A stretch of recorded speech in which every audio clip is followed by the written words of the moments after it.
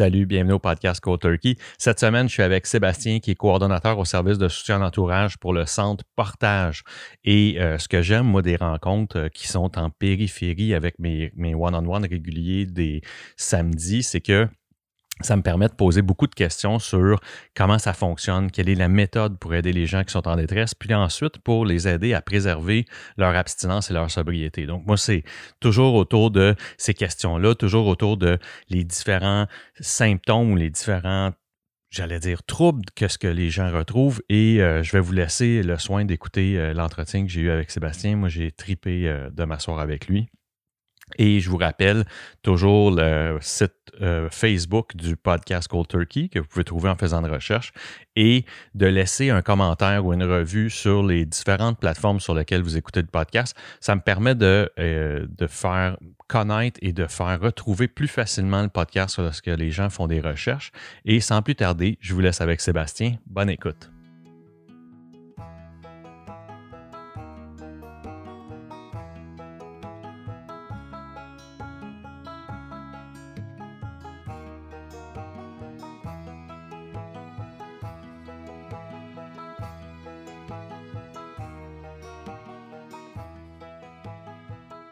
Salut Sébastien. Allô? Ça va bien? Ça va bien, toi? Ben oui. Peut-être juste expliquer à l'auditoire, à nos auditeurs, quelles sont tes responsabilités, parce que c'est un épisode, je te dirais, spécial. Fait que t'es la première personne qui a ces responsabilités-là qui est avec moi au podcast. Fait que peut-être juste expliquer brièvement qu'est-ce que tu fais dans la vie. Oui, je travaille à Portage. Oui. Portage qui est un centre de réadaptation en dépendance qui travaille avec l'approche de la communauté thérapeutique. Ça va faire 8 ans, un petit peu plus que 8 ans maintenant que je travaille pour cette organisation-là. J'ai fait plusieurs postes, mais actuellement, je suis coordonnateur responsable des services de soutien à l'entourage. OK. Donc, est-ce que c'est une expérience personnelle qui t'a amené ici? Non. OK. Donc, c'est à travers tes études, puis tout ça. C'est quoi le parcours, justement, scolaire de ça? Ouais. J'ai un parcours atypique un peu, en fait. Ma première formation, ça a été un bac en nutrition. Puis, ça m'a amené... j'ai découvert dans mes études que c'était plus l'aspect psychologique qui m'intéressait que l'aspect plus nutritionnel, physiologique, là. Donc, je me suis orienté vers les troubles du comportement alimentaire. J'ai travaillé pendant 10 ans comme nutritionniste, thérapeute nutritionnel avec des gens qui avaient des problèmes d'anorexie, de boulimie, de compulsion alimentaire.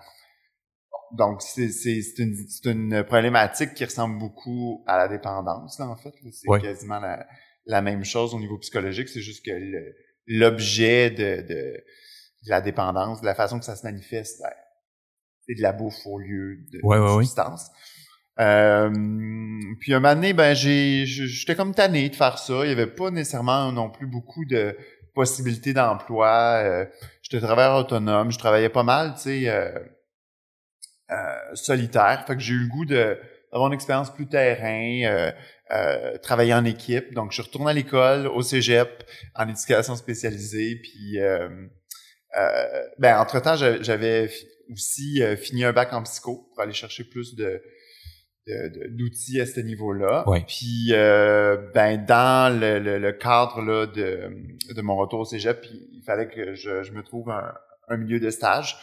Donc c'est comme ça que j'ai contacté Portage, puis j'ai vraiment eu un coup de cœur, puis je travaille depuis. Est-ce que l'approche est la même dans un contexte de trouble alimentaire? Tu sais, au fait de justement l'aide apportée, tu disais qu'il y a un parallèle à faire dans les symptômes et dans la maladie, si tu veux, là. Mm-hmm. Est-ce que les interventions sont semblables dans ses paramètres? Parce que moi, les troubles alimentaires, c'est celle qui pique beaucoup ma curiosité parce que, contrairement, par exemple, aux jeux, aux drogues, à l'alcool, c'est tous des éléments que tu peux te priver dans ta vie. Mm-hmm. Donc, il est évident que tout ce qui s'applique à ne plus jamais retoucher à, dans le cas de ces éléments-là, ça marche, mais on peut pas arrêter de manger dans la vie. Non, c'est sûr que ça représente un défi supplémentaire, mais dans l'ensemble, ça revient sensiblement à la même chose. Ouais. Avant l'entrevue, tu me parlais un peu de l'approche qui était parallèle à celle de des fraternités. Tu sais, souvent, les gens qui s'assoient avec moi me parlent beaucoup des fraternités, me parlent beaucoup des fraternités basées sur les 12 étapes de ces fondateurs là, qui sont dans des alcooliques anonymes. Peux-tu m'expliquer un peu le parallèle ou en tout cas la différence qu'il y a entre l'approche du portage, et l'approche traditionnelle justement qui m'est partagée souvent là, quand je m'assois avec mes invités? Ben oui, dans le fond, la dépendance, la définition, l'idéologie de la dépendance est pas, il y a pas de consensus dans la littérature. Puis il y a principalement deux écoles de pensée. L'école de pensée qui est plus biomédicale, donc qui vient de la médecine, qui vient aussi beaucoup de justement le développement du mouvement de fraternité associé au AA, qui considère l'alcoolisme ou la toxicomanie comme une maladie. Puis de l'autre côté, il y a l'approche plus psychosociale qui a été beaucoup développée par Stanton Peele, par son modèle du cycle de la solitude, qui lui présente la dépendance un peu comme une réponse psychosociale mal adaptée dans le fond aux besoins de la personne, qui peut être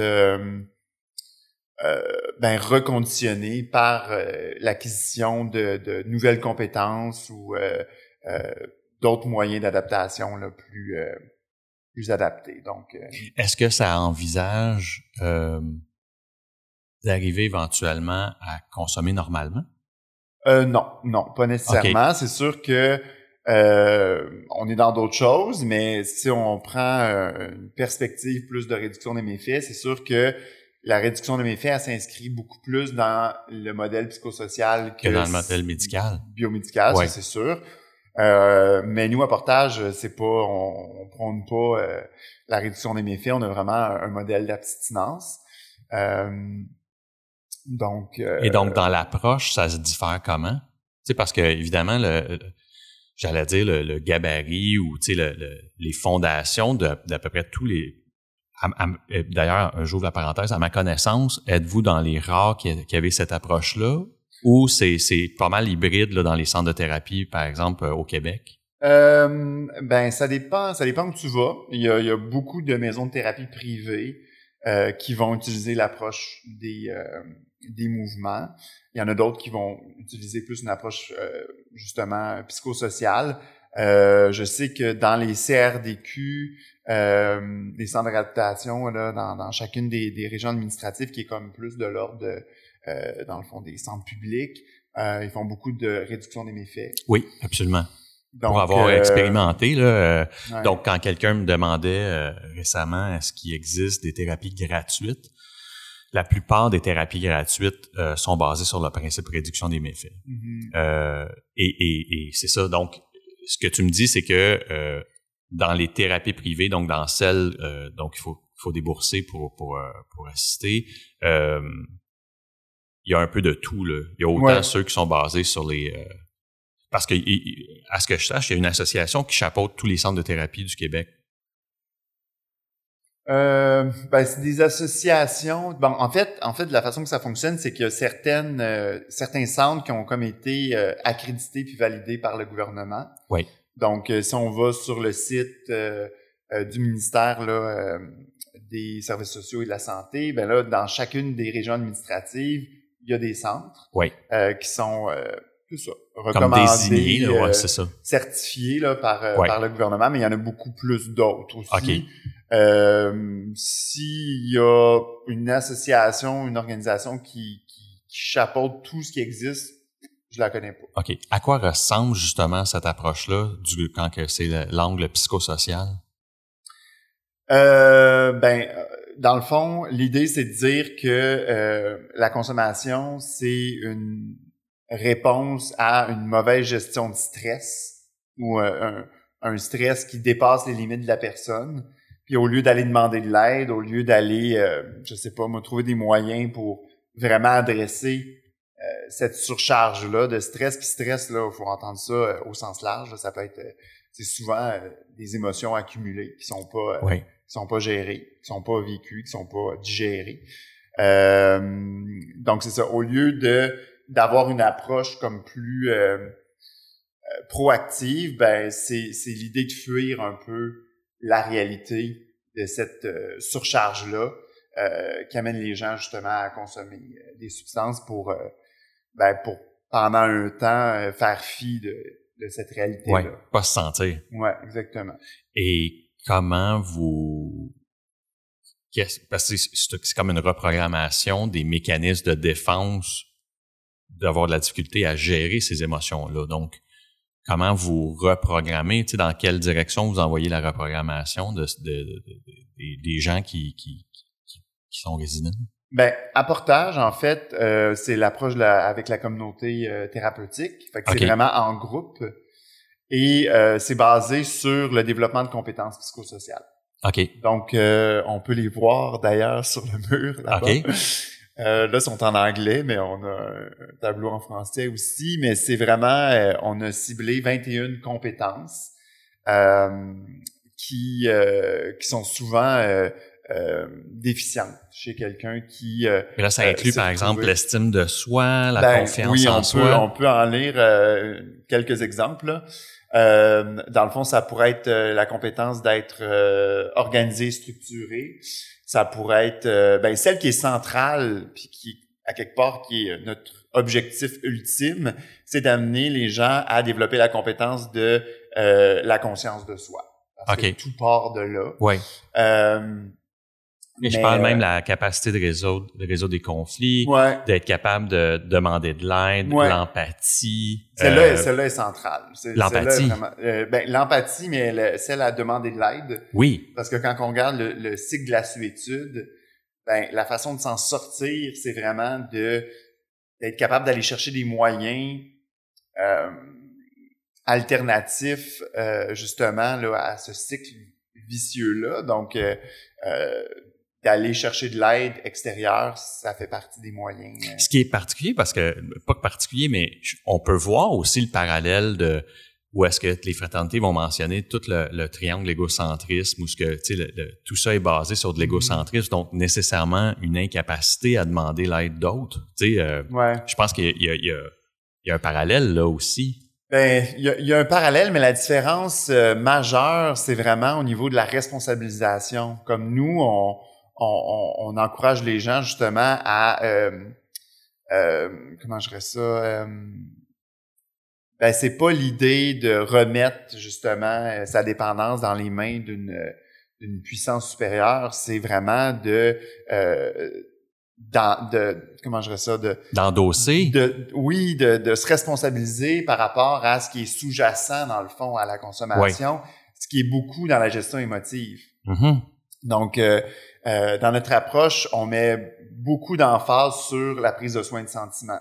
Donc on encourage les gens à vraiment plusieurs fois par jour, puis à l'intérieur d'une communauté, fait que ça devient assez intense assez rapidement à exprimer ce qu'ils vivent. Puis ça crée de la thérapie interactive, c'est-à-dire que après 2-3 semaines où que je te côtoie d'un corridor, je finis par te reconnaître ou te connaître. Ouais. Et je suis capable de voir que si tu me bullshit, je peux caler que tu me bullshit dans ce contexte communautaire-là. Là. Oui, puis c'est un contexte qui le favorise. C'est un peu un outil de thérapie. C'est justement. Ça, t'encourages ça. Oui, parce que il y a la prise de soin de sentiments, puis il y a aussi la prise de soin de perception. Oui. Donc ça, c'est d'aller voir l'autre, puis justement prendre soin des perceptions que tu peux avoir sur ses comportements, ses mécanismes de défense. Donc entre eux, ils se disent les vraies choses. Est-ce que là c'est une question un peu naïve, mais Portage a toujours été basé sur ce principe-là? Oui. OK, donc ça a toujours été l'approche. Oui. L'autre chose aussi, c'est pour avoir fréquenté une autre maison de thérapie, mon impression, je sais que je fais des boni-up, mais c'est une thérapie de longue durée à Portage. C'est 6 mois. C'est 6 mois. 6 mois résidentiels avec 1 mois de transition. On appelle une thérapie fermée. Sur les 6 mois? Ouais, oui, il y a des visites, sorties progressives aux 3 semaines, là, mais les gens couchent là, vivent là pendant 6 mois. OK. Ouais. Et l'impression que de l'extérieur ou ayant fréquenté une autre maison de thérapie, c'est que c'était beaucoup plus rigoureux ou, tu sais, à la limite presque militaire, là. Tu sais, tu m'expliquais un peu, là, tu sais, ça doit faire partie même du cadre dans la mesure où est-ce que, je pense même à travers ça, les 21 compétences que vous vous aidez à vos résidents à acquérir, il doit y avoir aussi cette espèce de self-pride, là, tu sais, une fierté de soi et de ses accomplissements. Et donc, à travers ça, on leur montre, tu sais, c'est comme un régime de vie, là, tu sais. Ouais, absolument. Mais d'ailleurs, on a comme le principe qu'on appelle la fierté-qualité, qui est basé principalement sur l'importance, justement, d'avoir un environnement propre, organisé, structuré. Quand tu remets un papier, tu sais, que ça te représente, là. Donc cette notion-là est vraiment importante. Oui, ça peut paraître rigoureux, exigeant, voire militaire, dans le sens que la structure communautaire quotidienne est très chargée. Donc, puis on parle quand même, la communauté des hommes, là, c'est une communauté de 50-55 hommes. Donc, pour que ça puisse fonctionner dans l'harmonie... Qui cohabitent, là, les 50... Oui, qui cohabitent... Dans le même espace de vie, là. Oui, donc du lever au coucher, là. Puis à travers ça, ben justement, il y a comme une routine du matin. Il y a beaucoup de ménage aussi, mais... Quand tu dis ménage, tu parles de tâches ménagères? Je parle de ménage parce que, dans le fond, justement, au départ, il y a l'importance d'avoir un environnement propre, organisé, structuré. Donc, on part de là aussi. Mais le fait de faire du ménage à deux, des fois, ça permet aux gens de partager des choses qui, one-on-one, dans un groupe, face à face, le feraient pas. OK. Donc, c'est une observation que vous avez faite, ça? OK. Donc, est-ce qu'on sait pourquoi? Non. Probablement l'effet casual de pas être... Parce que, tu sais, si on ferme la porte du local puis on dit « OK, parlez-vous mais là, ça devient comme une espèce d'exercice imposé. Il y en a qui sont pas à l'aise dans le cadre, justement, individuel ou, tu sais, face à face. C'est ça. Tu sais, ça peut être plus confrontant. Alors que, comme dans la cuisine, c'est un peu l'équivalent du ménage. On a une équipe de cuisine comment je dirais ça, une équipe de résidents qui contribuent à la préparation des repas, puis pour une période de temps dans leur démarche. Puis on l'entend souvent que il y en a beaucoup que c'est beaucoup dans la cuisine qui se sont confiés, qui ont été capables de partager des choses parce que en épluchant des carottes puis des patates, t'es pas dans le même état d'esprit que quand t'es dans un groupe à adresser un sujet X. Mais c'est intéressant parce que est-ce que même tes intervenants, sachant ça, sèment un peu les graines de ces étincelles de discussion-là, sachant ça, parce qu'il doit y avoir des intervenants dans la cuisine pendant que les résidents le sont, ou est-ce que, connaissant ou sachant ça, ils vont placer, soit, là, je dis pas, on parlerait-tu de rétablissement? Je veux pas être aussi caricatural, mais est-ce que dans leur formation, ils placent ces germes-là ou ils laissent ça aller organiquement, là? C'est plus simple que ça. En fait, il y a comme minimum 3 périodes de ménage par jour. OK. Puis on les encourage justement à ne pas faire du ménage seul parce que le but c'est pas de sauver le budget d'un concierge, c'est vraiment d'utiliser cette activité-là comme une activité clinique dans le fond. Fait que c'est même pas subliminal, là. Non. On sait ça, là. Oui. C'est ça. Oui, c'est mentionné, puis tu dis, c'est des bonnes occasions pour jaser, fait que jase. Oui, puis il y a un peu de tout, tu sais, quelque part on fait des groupes d'exploration, on a des réunions communautaires, on a ces périodes de ménage-là, donc c'est ça, tu sais, il y a comme un moment propice pour chacun des profils, je dirais, tu sais, dépendant avec quoi ils sont le plus à l'aise. Je te rencontre, Sébastien, aujourd'hui dans justement une espèce d'établissement de transition, si tu veux. Là. Tu peux-tu m'expliquer comment que ça fonctionne? Justement, après 6 mois, comment un résident, ça ressemble à quoi? Oui, à Portage, on se distingue par le fait qu'on offre 2 ans de suivi post-cure qu'on appelle. 2 ans après la période de 6 mois, fait qu'on peut parler plus de 18 mois là pour ce qui est du post-cure en tant que tel. Donc, quand les gens complètent leurs 6 mois, Nous, on les accompagne à 2 niveaux, dans le fond. Ils participent à des groupes hebdomadaires, dans le fond, qui reproduit un peu le même esprit des groupes qui ont fait au résidentiel, mais dans une formule externe, donc qui dure 1h30, 2 heures par semaine. Donc, au départ, quand ils viennent de sortir, on le recommande aux semaines. Après ça, c'est aux 2 semaines. Après ça, c'est au mois, dépendant des disponibilités et tout ça. Puis faut s'entendre que tout ça est volontaire aussi, mais on l'encourage puis on l'offre. Ça fait partie de notre offre de service. Donc, il y a les groupes, puis il y a aussi l'accompagnement individuel. Donc, chaque personne, chaque résident qui a complété le programme résidentiel va se voir attribuer un intervenant post-cure pour le suivre là, dans son cheminement. Et donc, un établissement comme ici, qu'est-ce que ça représente pour les résidents? Ben, ici, en fait, on est au HCP2, donc Habitation communautaire portage 2. C'est le 2e projet dans cette lignée-là, si on veut. En fait, ici, on fait les groupes, justement, du post-cure, mais il y a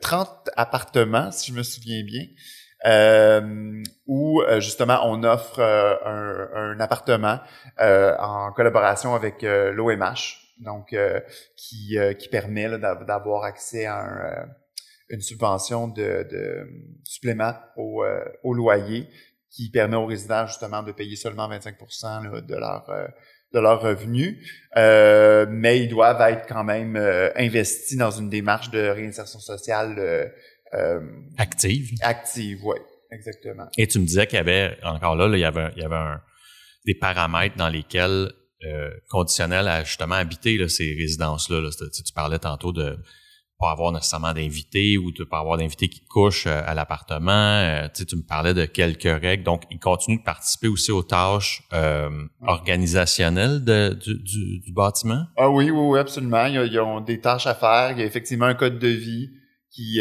limite certaines choses, dont le fait de pouvoir inviter quelqu'un à la maison, à exception de membres de la famille, là, quand c'est fait d'avance, puis on est quand même raisonnable à ce niveau-là. Absolument.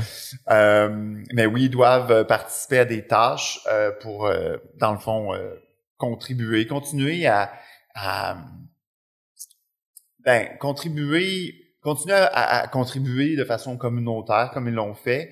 Puis c'est une façon aussi là, de s'assurer qu'ils sont bien actifs dans leur insertion sociale.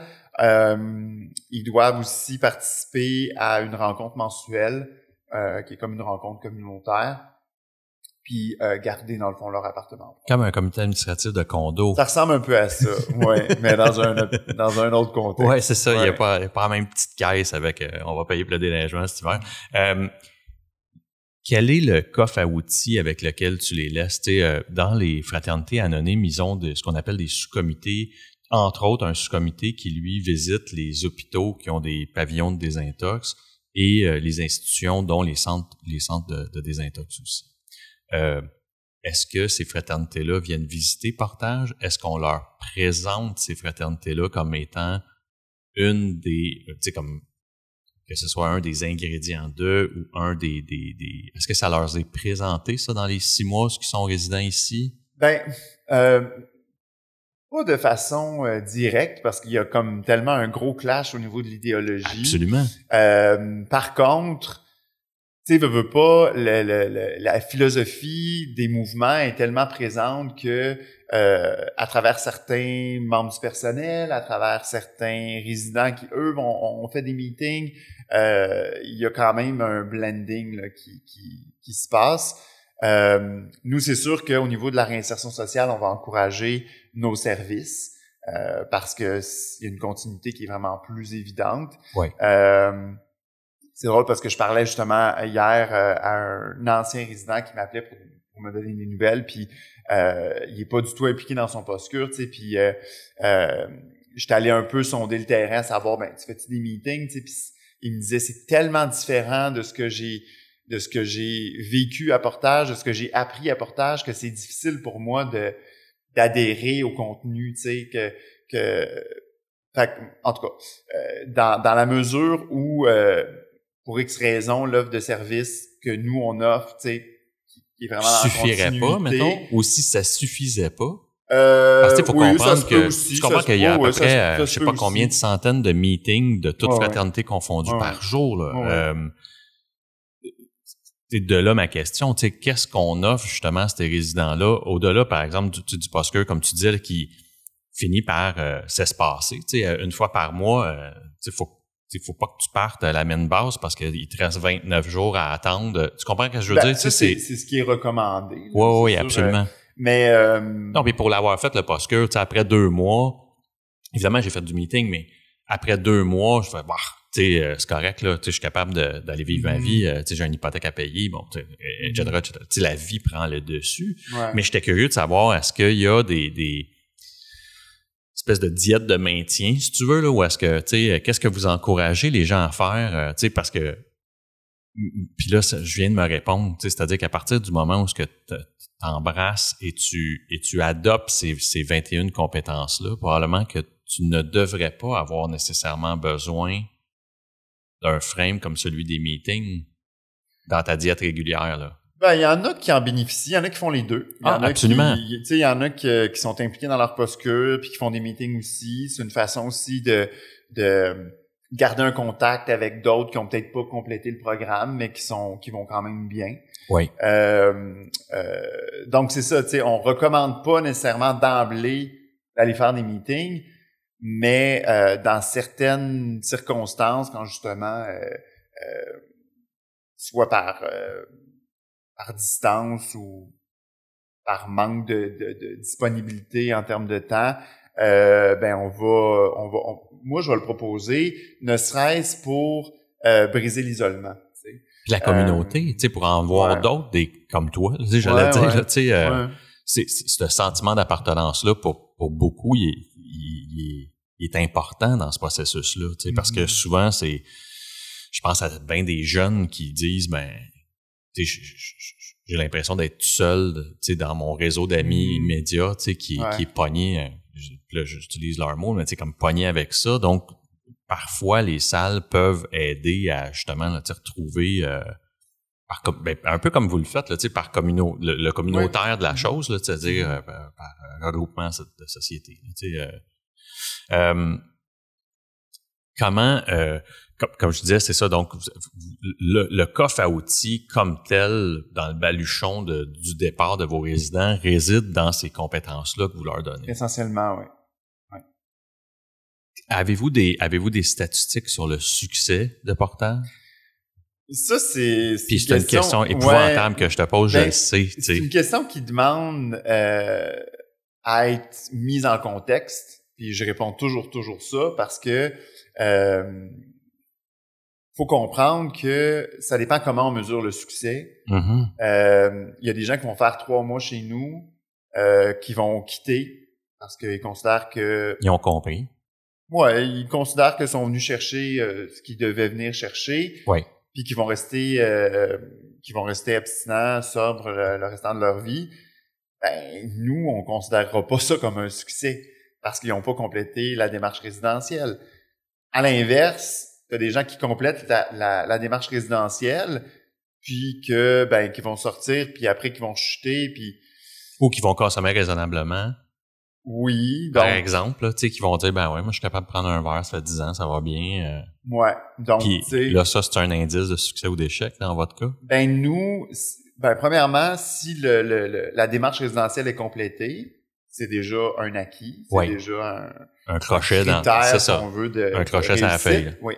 Puis nous, dans le fond, on a comme 2 éléments qu'on soulève puis qu'on reconnaît par année.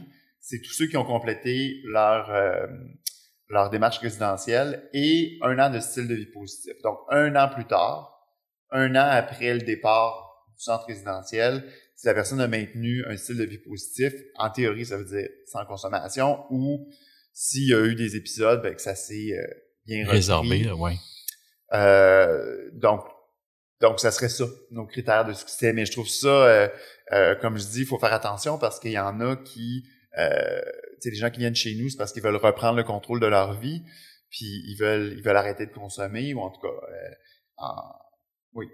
Non, mais je comprends, Sébastien, c'est une question atroce, dans la mesure où non, mais elle vient souvent, cette question. Oui, puis la dernière fois que j'ai participé, où est-ce qu'on m'a demandé de parler dans un centre de thérapie, j'ai comme choqué les gens de la statistique de 8% de succès, tu sais, où est-ce que, tu sais, règle générale, avec ou sans thérapie, avec ou sans coffre à outils, les dernières choses que j'ai lues disaient que ça ressemblait à 8%.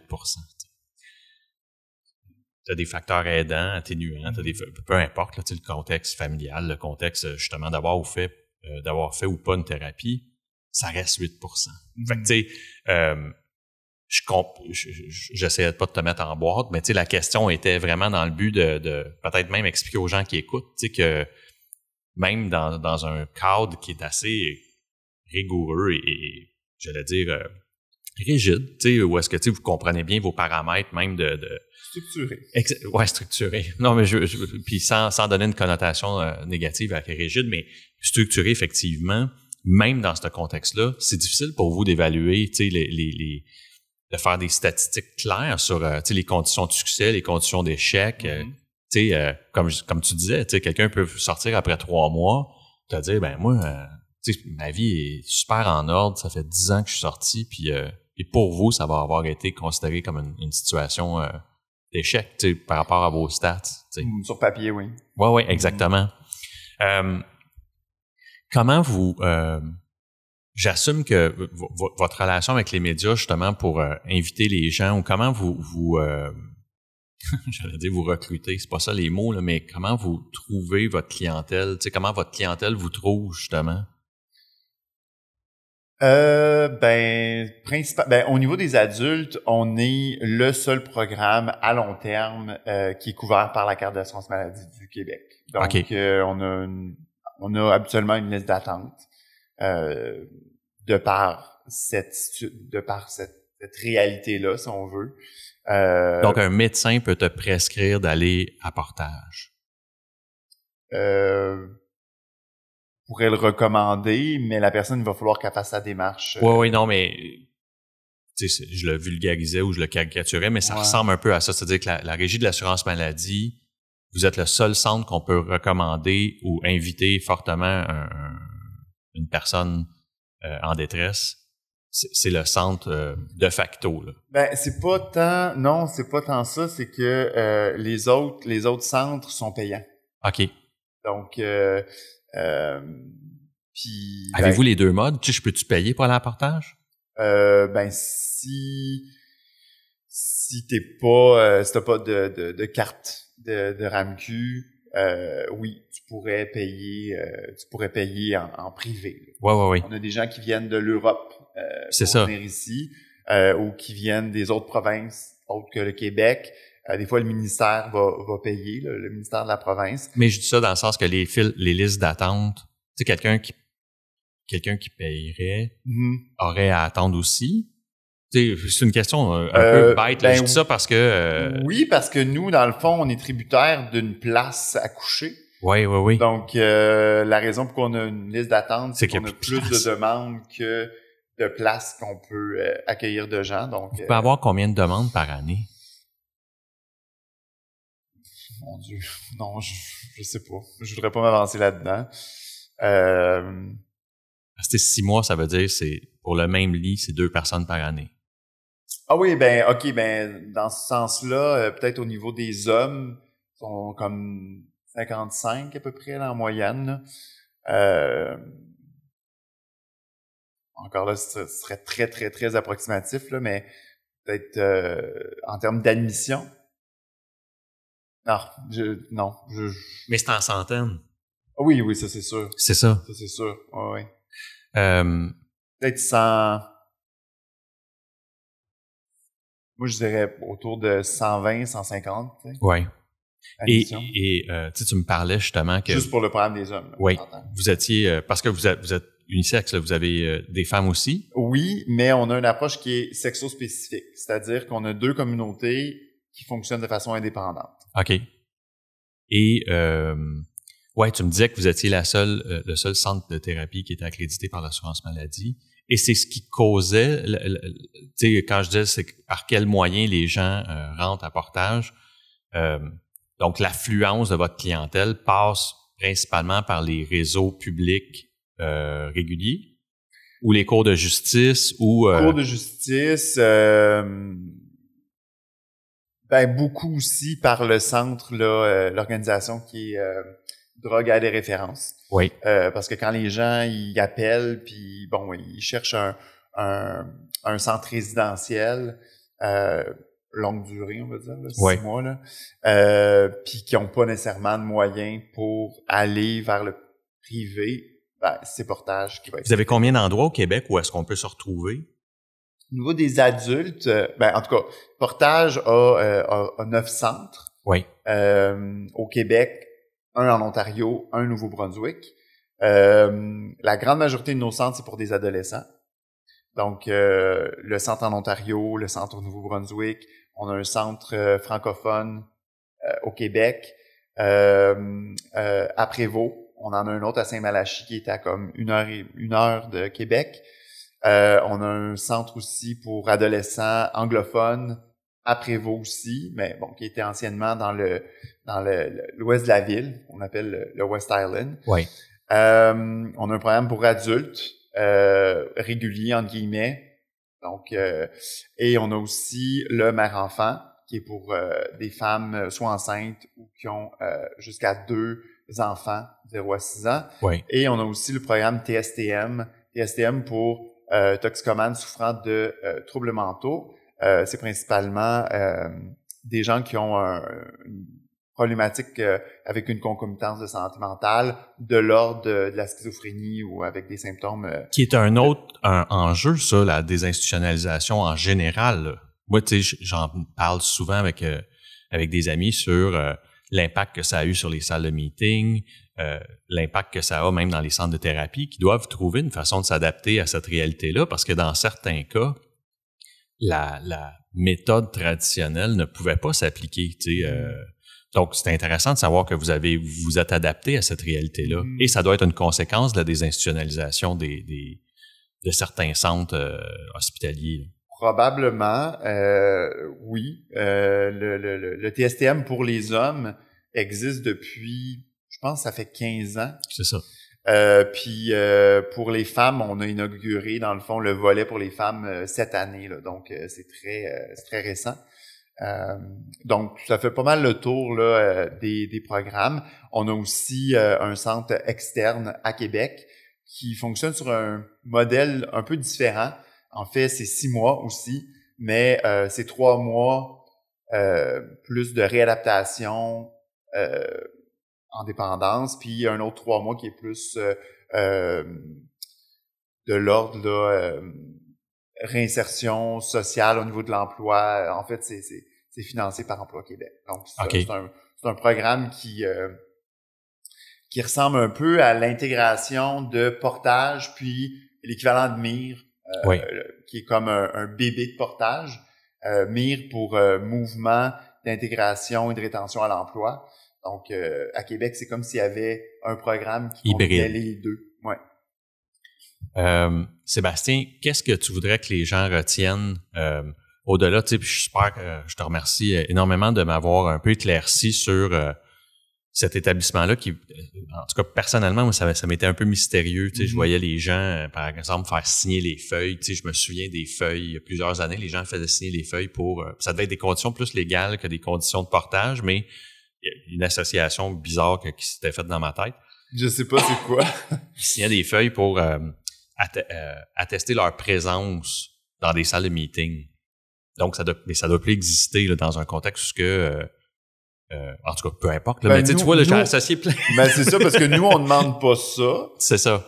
Mais par contre, au niveau légal... C'est ça. C'est pour ça que je dis que je faisais un lien peut-être. Là. Mais au-delà de ça, pour moi, il y avait un mystère autour de ce centre-là. Fait que tu m'as vraiment aidé à éclaircir un paquet d'affaires. Mais il faut être réaliste, là. C'est pas en 50 minutes qu'on peut... Tu sais, même portage, ça s'explique pas, ça se vit. C'est une expérience. Définitivement. Puis en fait, je pense que toute maison de thérapie pour avoir cet argument-là. Tu sais, où est-ce que ce qui est important de retenir, c'est que il existe Portage et plusieurs endroits pour aider des gens qui, à un certain moment, savent plus vers qui se tourner pour s'aider. Ouais. Qu'est-ce que tu voudrais laisser justement comme leçon, mais comme message aux gens qui nous écoutent? Je me rends compte que j'ai un peu de tout. Au départ, j'avais peut-être le vœu pieux de penser, puis c'est ma femme qui m'a dit, ce serait surprenant que quelqu'un qui est vraiment dans le creux de sa dépendance fasse une recherche sur Google sur des podcasts de rétablissement ou de sobriété. Ça serait surprenant. En même temps, ma femme qui est pas qui n'est elle pas une ancienne une toxicomane ou un alcoolique, m'a dit, ben évidemment, pour les proches, ton podcast a ça d'intéressant. C'est qu'on on reconnaît des symptômes assez parallèles, là, assez communs dans tous les gens qui s'assoient avec moi. Et je pense que c'est là que ça a je pense que là, ça amène un bienfait de ce côté-là. Fait que, qu'est-ce que tu voudrais laisser comme message à travers tout ça, dans cet épisode-là? Parce qu'évidemment, il y a le côté très, j'allais dire, information publique, relation avec le média. Là, pas la prétention d'être un média, mais forcément. Mais au-delà de ça, il y a peut-être juste un message que tu voudrais peut-être apporter à ceux qui écoutent. Ben, en fait, je pense que ce qui est important de retenir de Portage, c'est que c'est vraiment des outils de base. N'importe qui pourrait bénéficier de faire une démarche à Portage parce que les compétences, justement, psychosociales, les 21 compétences, moi, quand je fais mes groupes de soutien avec les membres de l'entourage, j'utilise le même langage. J'enseigne les mêmes outils, j'enseigne les mêmes stratégies. Donc, tout ce qu'on fait qui est dans un contexte, spécifique à la réadaptation en dépendance, se transpose vraiment très bien pour n'importe qui, finalement. Puis, je dirais aussi que il y a quand même il y a comme une richesse, il y a toute une richesse, en fait, dans le fait que ce soit communautaire, que ce soit en groupe, dans une société qui est aussi individualiste que la nôtre, Je pense que il y a des auteurs là qui associent justement la dépendance à un manque de connexion humaine. L'approche de Portage, elle répond vraiment à ça, à créer une communauté, elle favorise une entraide, elle amène les gens à demander leur aide, à aider les autres aussi à se valoriser là-dedans, à apprendre à se connaître dans une perspective de groupe communautaire, ce qui est assez rare aujourd'hui dans notre société où on est comme scotché à notre téléphone, puis on est tout un peu dans notre bulle, puis on vit dans une société qui favorise le développement d'une consommation puis d'une dépendance à cette technologie-là, puis à toute la pression de performance qu'elle entraîne. Donc ouais, c'est ça que je dirais dans le fond, puis que pour toute personne qui se reconnaît pas dans le langage religieux ou en tout cas spirituel des mouvements, ben je pense que Portage peut vraiment apporter une belle solution alternative, puisque nous on n'est pas du tout là-dedans. On va emprunter là certains outils, mais comme vraiment pas dans une optique là de remettre justement sa vie ou sa dépendance dans les mains d'une force supérieure. On est vraiment aux antipodes de ça en fait. Nous on est dans l'objectif de vraiment amener les gens à se responsabiliser. Mais tu sais, quand je dis ça, je veux pas que ce soit stigmatisé au niveau juste individuel, mais dans une optique très Je pense pas que c'est collective. deux opposés non plus. Comment? Tu sais, je pense pas que c'est deux opposés. Tu sais, c'est complémentaire. Ouais. Ça peut être complémentaire. Et c'est comme quelqu'un tripe sur la pizza, puis un autre tripe sur le pâté chinois. Tu sais, pour moi, c'est vraiment ça. La dernière question que j'ai, puis c'est pendant que tu parlais que ça a popé. La dernière question que j'ai pour toi, Sébastien, c'est qu'est-ce que vous avez remarqué comme différence dans votre clientèle Avez-vous remarqué une différence dans la clientèle? Parce que tu as parlé justement de la dépendance aux technologies, de la dépendance. Avez-vous commencé à avoir ou avez-vous déjà vu une différence dans l'approche de votre clientèle? Tu sais, on parle beaucoup du souci de l'image de plus en plus là, des générations qui nous suivent, en tout cas qui me suivent. Le souci de l'image, le souci de justement là, de la portée que peut avoir la technologie sur c'est plus juste ton groupe restreint d'une cour d'école, par exemple. Mais, ça peut être quasiment planétaire. Là, Est-ce que vous vous en rendez compte de ça?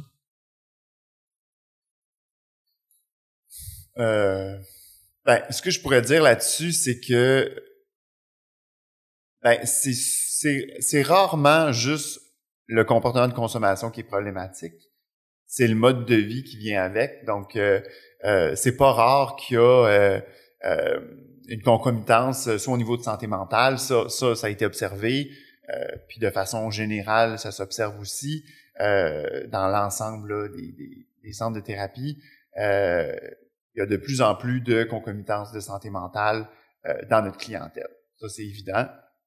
Mais il y a aussi, des fois, c'est pas nécessairement adressé comme tel, mais quelqu'un qui consomme va des fois avoir une dépendance, justement, une cyberdépendance ou une dépendance sexuelle. On voit ça aussi. Il y a comme un profil là, de consommateur là, en contexte sexuel de plus en plus. Donc, il y a plein de comportements qui peuvent être greffés, si on veut, à la problématique principale. Mais c'est sûr que la technologie, les réseaux sociaux, tout ça contribue beaucoup là, à alimenter tout ça, je pense. Ou amplifier? Ça l'alimente, ouais. Ouais. Sébastien, merci énormément de ton temps. Vraiment, ça a été un entretien super trippant. Moi, c'est comme je te dis, là, ça m'a éclairci. J'espère en avoir d'autres. J'espère être capable de le partager. Plein d'approches, plein d'expériences de centre, parce que pour moi, c'est comme le revers. Tu sais, on en parlait avant que je commence. Tu sais, pour moi, c'est comment on fait, comment les gens font face justement à ces gens-là qui viennent en détresse, puis ça me fascine. Fait que merci énormément de ton temps, Sébastien, puis au plaisir. Oui, absolument. Merci. Salut. Ouais.